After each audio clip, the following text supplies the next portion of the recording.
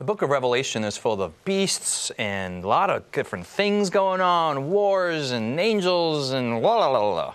There's one thing, if you understand, the entire book of Revelation makes sense. Find out on this episode of Inverse. Coming to you from Silver Spring, Maryland, welcome to Inverse, a Bible-based conversation on life principles, contemporary issues, and thought-provoking perspectives. Now here's your host, Justin Kim, with Inverse. Hey guys, welcome to Inverse. On this episode, we're going to look at the book of Revelation. And there's so many things. My blah blah is a catch-all for all the things that are there. All sorts of furniture, all sorts of animals, all sorts of things. And if we're not careful, we can just totally get lost, get uninterested, or get confused or whatnot. Sure. So, Siku, can you start us off with prayer, and then we'll get into the study. Okay. Loving Father, we ask that as we study your words, specifically as we go into the book of Revelation, that you would show us a clearer picture of Jesus, that we won't leave this study with fear, but with courage and confidence in what Christ has and is doing for us. Amen. We pray these things in Jesus' name. Amen. Amen. Israel, can you read Revelation chapter 3, verse 21 for our starting verse? To him who overcomes, I will grant to sit with me on my throne, as I also overcame and sat down with my Father on his throne. You see the point from Siku's prayer and from Israel's text, that really the point It's of not my Revelation... text, it's John's text. Well, it's John's text, but you read it. So is that Jesus is the center of all things. And that's kind of easy to say, but something that's kind of hard to decipher through the mess. So Jared, can you kind of give us a fly-over Revelation? Like, what's going on? Is it random stuff just all kind of jumbled together? Did John eat pizza late last night, or some sofritas at some burrito place, and he just had a weird dream? Like, what's going on? Yeah, if you start at the beginning of Revelation, read through it, it's going to feel like that. Yeah. Right? Because Revelation has, number one, it has these cycles of 7 that work through. Number 2, you have kind of the first half of the book, which is mostly history. And then the last half of the book, which is very apocalyptic prophecy. In between, you kind of have this hinge, which is Revelation 12, which is this cosmic controversy, narrative that you guys discussed in a previous episode. Another way to look at Revelation is this movement through the sanctuary, and that is God's Old Testament sanctuary that He gave the plans to awesome. Moses, but existed in heaven. And anyway, it's moving through this progression, really through the plan of salvation, if you want to. It's kind of like we need to know the geography of someone's house to really understand the narrative of what that person's going through the day, yeah? And if you don't know what their house looks like, you really don't know, like you get up and you go to the bathroom, then you go into the kitchen, and you have a ritual, and we're seeing the same thing here. So Siku, kind of give us an overview, kind of what's the sanctuary, and just really, really simply, what's going on there? Or really simply, God gave a plan to Moses of a sanctuary in heaven, and in this plan there was an outer courtyard, and in the courtyard there was where the sacrifice would take place. There was an altar where the sacrifice would take place, and then there was a laver with water that the priest would wash up before they go in. Yeah, water. The wash basin. Yeah. Wash basin. Okay. And then there was the tent, right? And then getting into the tent, you'd go through the doorway into the tent, and the first compartment was the holy place.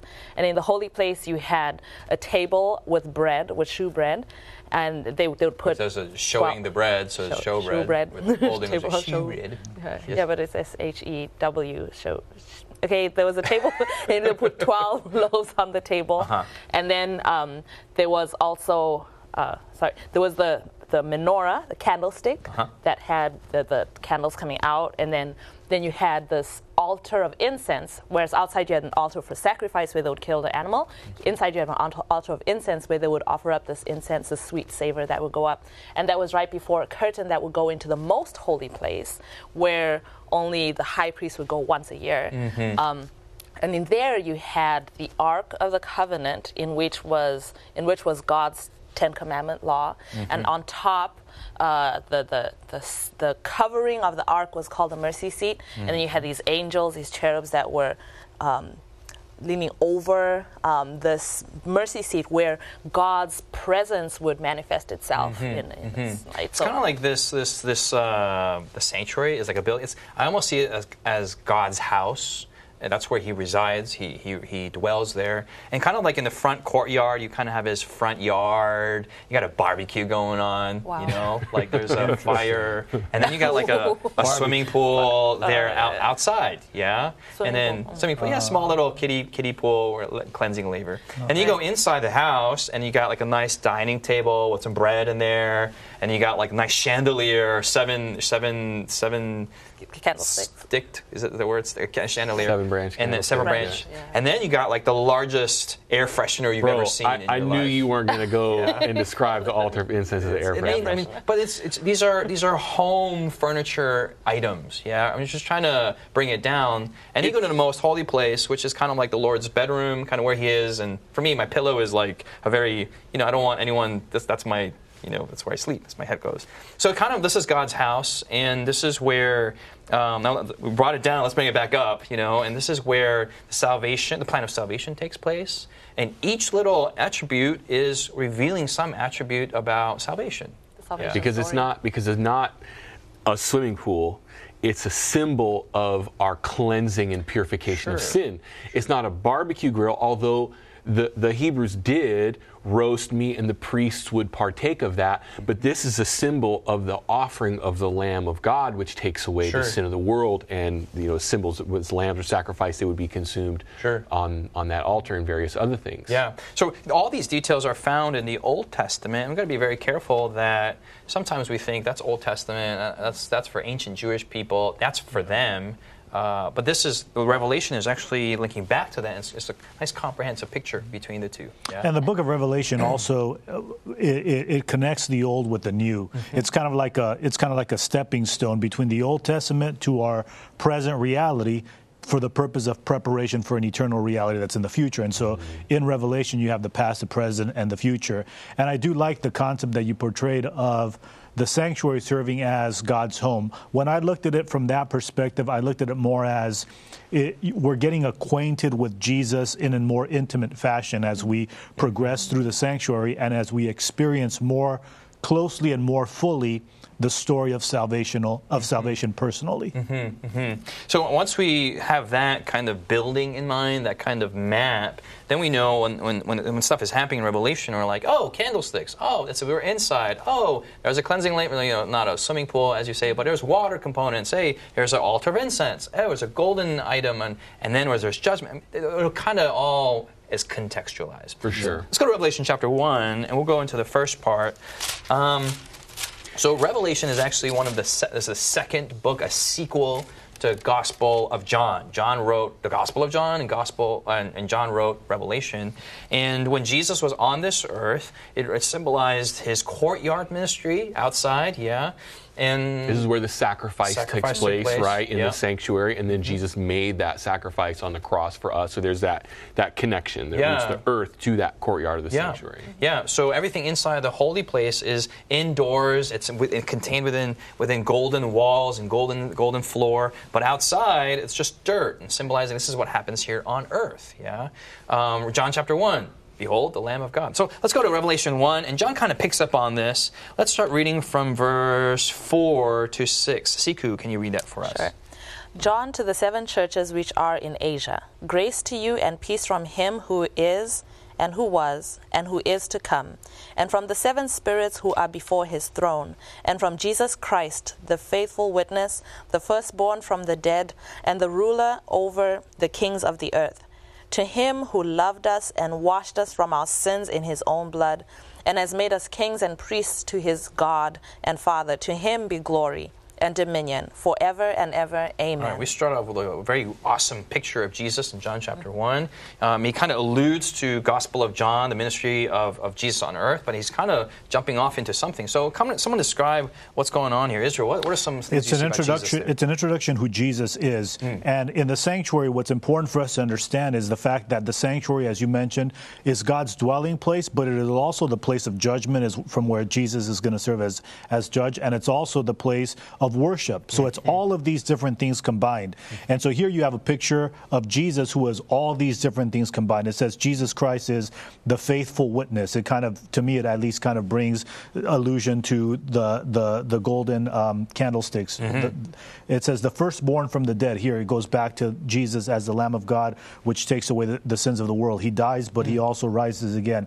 The ruler over the kings of the earth. Not only is Jesus the King of heaven, but he also has a rulership over the kings of the earth. And it says, now it gets intimate. It says, who washed us with his, who loved us and who washed us with his own blood. And so you have here an introduction of Jesus as primarily the Lamb of God, which takes away the sins of the world. But what's awesome about this introduction is that he's like, I'm not just that. This is how I'm introducing myself to you at first encounters, but I want you to know that there's much more to me. I am the complete person. As soon as you come in contact with me, you have complete and total assurance that your past, your present, and your future is taken care of. And so with the Lamb of God, taking away our sins, the Bible talks about being the Lamb of God from the foundation of the world. And so you have a picture of Jesus as the Lamb, yes, but also as our all in all. I really appreciate that, because I think sometimes Jesus gets pigeonholed as that guy who died on a cross so that I don't have to go to hell, and you kind of you end up putting God in a box. And here in the book of Revelation, you see a revelation of Jesus Christ, which John said, like, from the beginning. This is a revelation of Jesus Christ. I'm going to show you the ministry that Jesus Christ has, which is more than just what he did on the cross. It's more than that little picture that we have of him. It's not just what he did in the past. It's what he's doing currently for you and what he's going to do for you in the future. Jesus is all of this, and he's more than just this little thing. So this building really gives us what Jesus did, what he's doing, and what he'll do for us in the future. A comprehensive picture of Jesus throughout all time. Yeah? We'll come back to the sanctuary after the break. Has Inverse been a blessing to you? Do you have questions, comments, or feedback you'd like to leave us? Find us on social media by searching Inverse Bible on Facebook, Twitter, Instagram, or YouTube. While there, join us, like us, heart us, thumbs up us. Our handle again is Inverse Bible, no spaces. Now, back to the discussion. Hey, welcome back, you guys. Hope you enjoyed that break. We're in Revelation chapter 1. I'd like to point out verse 5 there, from the second part there. To him who loved us and washed us from our sins in his own blood. You really see this is courtyard language, washing going on, and washing it with the blood of Jesus. You see these two elements. You have this, what the ancients called the fountain of blood and the fountain of water. And these are the two things that wash us. The sin washes us, or the blood washes us from our sins, and then the water washes us from the blood. And so we find this double purification going on. And Jesus, when in John chapter 19, a Roman guy pierces his side, and out comes blood and water. And the ancient, the Jews, when they saw this, Nicodemus and the Pharisees, they're seeing this as an allusion to the sanctuary, blood and water motif. Wow. It's really, really, really cool stuff. Any other insights that you see in chapter 1 that allude to the sanctuary, or any other points that you see? Yeah, we have in verse 9. Verse 9. John has this vision of Jesus, and one of the first things that he notices is that. Actually, it's verse 12. When I turned to see the voice that spoke with me, and having turned, I saw 7 golden candlesticks. Right, so he sees Jesus, and really from where he's issuing his words, but also these golden candlesticks, it says, represent these churches, which are earthbound, literal churches in Asia Minor, or Turkey, as we would know it today. Yeah. So by this point now, we are golden candlesticks. Now we have transitioned to the holy place. And anyone who sees this imagery would we're now inside. And now and chronologically it makes sense, because now Jesus has died, he's resurrected, and now he went upstairs. Yes, and that gets even more clear, almost like a hard transition in chapter 4. But I won't. You're right. We'll get there. All right, Israel. Yeah, what I enjoy about each of these compartments, each of these different areas of the ministry of Jesus, is the intimacy that he experiences with his people. When you have him in the courtyard, it's like he's washing us with his own blood. There's an intimate connection where Jesus himself takes upon himself the responsibility of making us clean. Here, he's among, in the middle of his people, his churches. He's not above, he's not on the side, but he's in the middle of his people. And so in the most holy place experience, it's communion with God, and we commune with God through the study of his word. We commune with God through, the medium of the Holy Spirit, through intercessory prayer. But the picture that is being portrayed is that the way we worship God, or our experience in life, is designed to experience intimacy with Jesus Christ, our Lord. Which is pretty crazy. In the 7 churches, I mean, there's some crazy churches out there. Yeah. I mean, you got good ones like Philadelphia and kind of Ephesus, but you got super bad ones like Pergamos and Thyatira and kind of Laodicea. I mean, I don't want to be anyway. But here, you're saying is Jesus is still in the midst of these really bad churches too. Even Thyatira, which apostatizes and does all this crazy stuff. Yeah. There's a lot of. I get a lot of encouragement and comfort from that. Which goes to the foundational text of the sanctuary. Let them build me a sanctuary that I may dwell with them. And Jesus takes very seriously this, not only this responsibility, but I guess this responsibility of being one with us, of dwelling with us in our good and our bad, while we're sinful and on our journey through sanctification to being like him. He takes that very seriously. Let's go to Revelation 4, and we're going moving. Our momentum is going that way, and there's a shift that happens. 2 and 3, we look at the 7 churches, and 4 happens. What's happening in 4, Jared? You said you don't want to go there, but now we're there. Yeah, do you mind if I read verse 1? Go for it. After these things I looked, and behold, a door standing open in heaven, and the voice which I heard was like a trumpet speaking with me, saying, "Come up here, and I will show you things which must take place after this." So John hears this voice. He responds. There's a door open in heaven, okay? So in the courtyard, you would come, and there is a door. There would be a door there where you would go in this gateway into the holy place. And that is exactly what John does, because he goes in, he sees the throne of God, and the cool thing is here, so before John was seeing Jesus in the midst of the candlesticks in the holy place, but now he's actually invited to go entering in, and then he sees, and this is where it gets into a little bit. So there's these cycles of 7 that you mentioned, Jared. You have the 7 churches, the 7 seals, and the 7 trumpets, and we don't have really time to get into all that because it goes with a lot of history. But the 7 churches deal with Jesus at the candlesticks. The 7 seals deal with Jesus at the table of showbread. You kind of see that in verse 4, chapter 4, verse 4. Around the throne were 24 thrones, and on thrones I saw 24 elders sitting. Just kidding, verse 5. And from the throne proceeded lightnings, thunderings, and voices. 7 lamps of fire were burning before the throne, which are the 7 spirits of God. Same lamps. This is the same lamps, So this is on the other side of the lamps, where you have the table of showbread. And then chapter 8, if you go there, we'll see more sanctuary furniture, if you will. Verse 2, saw 7 angels, verse 2, who stand before God, and to them were given 7 trumpets. Another angel having a golden censer came and stood at the altar. He was given much incense, and I say a big, air freshener, but the incense was there to the stench of burnt blood and flesh. And this incense covered all this. So it had a function of an air freshener, but a lot more spiritual and potent than Febreze. Verse 14, the smoke of this incense and the prayers of the saints ascend before God from the angel's hand. The angel took the censer, threw it from the fire from the altar, threw it to the earth, and there was noise, thunderings, lightnings, and earth. So you see more sanctuary imagery here, these 7s, It's all taking place in the holy place. So what's going on? What was Jesus doing in the holy place? So you have John from earth, when he sees the candlesticks, and then he's invited in. Okay, this sanctuary in heaven, right? It kind of illustrates how earth and heaven are fused together, really, and how events on the earth also impact heaven. Things that happen in heaven also affect things on earth. So going through verse 4, we get into verse 5, and then John sees.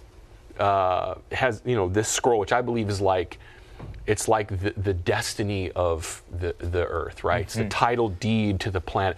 Who can open? Who has the authority to take hold of these things? And nobody can. And then all of a sudden, a lamb appears, and the Bible says in verse 6, "Behold, in the midst of the throne, the 4 living creatures, in the midst of the elders stood a lamb, as though it had been slain." Right? So here is Jesus.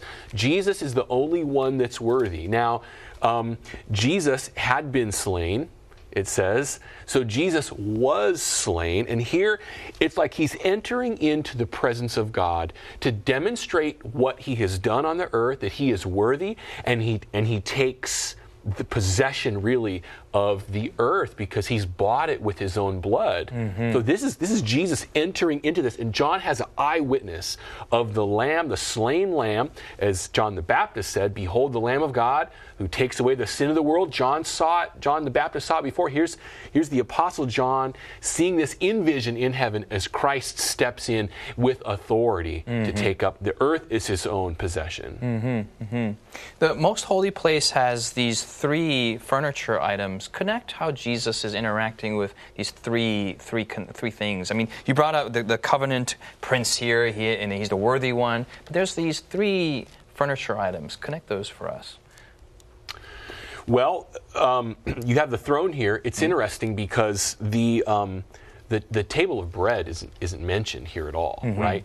But according to the plan that God gave Moses, if you walk into the holy place, you're going to see the candlesticks on the left, and on the right, you're going to see the bread, right?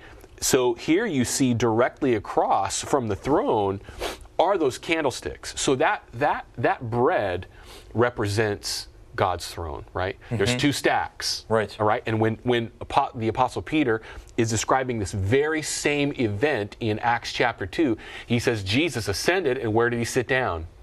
The right hand. He sat down at the right hand of God. So there's it's almost like directionally even works out. It's directionally right it works out. So in the last session, you're talking about Isaiah's description of Lucifer wanting to take over God's throne on the sides of the north. If you walk into the holy place, that table of showbread is on the north side of the sanctuary. So you see these connections all over the place. Yeah. So when you look at the sanctuary, it's very interesting that in the courtyard, anyone could have access there. But in the holy place, only the priest could go in there. And in the most holy place, the high priest could only go in there. And I always wondered, like, why is this so complicated? Why are there so many? The Old Testament has all these things. But we're finding in Revelation that each of these strands is all pointing to Jesus in a different component. Yeah. So if I were to sin, I've sinned many times in the Old Testament, I would come and bring my lamb. I would kill the lamb. My sin would be transferred from myself to the lamb. Then from lamb to the blood. The priest would carry the blood. So in a sense, the sin is transferred to the priest. The priest goes into the holy place, and now the sin is in the sanctuary. And it's a long, complicated process. But what Revelation is actually telling us is the lamb is Jesus, the blood is Jesus, the priest, Jesus, the holy place, Jesus. Yeah, becomes a depository for all sins. Let's go to Revelation 11, and let's go to the last section of here. 11:19 is, and we're going into the last ministry of Jesus, verse 19. And Siku wants to read that for us, verse 19. All right. Then the temple of God was opened in heaven, and the ark of his covenant was seen in his temple, and there were lightnings, noises, thunderings, an earthquake, and great hail. Okay, we see that this is the last ministry of Jesus. So the high priest points to Jesus, and the most holy place talks about what Jesus is doing. And so in verse 19, we see this most holy place is this last section that Jesus is doing. What's taking place here? What's taking place in the most holy place? Siku. We have in the Old Testament the picture of the most holy place that only the high priest would go in once a year. In Leviticus 16, and he'd go in, and on this one particular day, the Day of Atonement, the activities that he would do they were to cleanse the sanctuary, to cleanse the sanctuary of all the sins that had been deposited there. And so the purpose of going into there once a year was so that you could get rid of what had been being deposited there. So when you see Jesus going into the most holy place, you have this picture of there's an end that's at hand. There's a cleansing that's about to happen, so that we can end this whole story of sin being deposited. Yeah. It's not going to happen forever. Yeah. Jesus is going to put an end to that and cleanse it Yeah. out. Yeah, You come Israel. to Jesus as a sinful human being. Jesus accepts you as you are. He takes away your sin, and then he begins to build the process of not only taking away sin from you, but taking you away from sin. He gets to the point where he takes you as you are, but then at some point he eliminates sin itself. And so he takes you through that process, and step by step he guides you. And you mentioned it's a complicated process because sin is a complicated process. I mean, the committing sin ultimately creates a lot of work, and I think that this is what it portrays. But at the very same time, with Jesus involved, and Jesus involved in every step of the way, ultimately gives us hope that there is hope for the sinner. That not only will he be able to be forgiven from sin, but also have sin eradicated out of their Yeah, lives. hope for the sinner as an individual, and I'm also looking here from the great controversy, hope for humanity Hope as for the a universe. corporate body, yeah? I love what you said, that he takes sin away from us, and I feel like that's the courtyard ministry. Then he takes us away from sin, and he's building us up with the bread and the light and the altar of incense inside. And then in the most holy place, he's just removing sin from humanity altogether. These different stages. Yeah, I'm excited that I'm learning about this. Jesus is doing something for us right now. And I want to worship this Lord. I want to thank this Lord. I want to fall in love with this Lord more. How many of you have you been enlightened and your vision of Jesus has been just like brain is on the walls because our brains have exploded? Hopefully you've been blessed by this study. We'll see you next week. We're going to get more into the book of Revelation and last day events here on Inverse.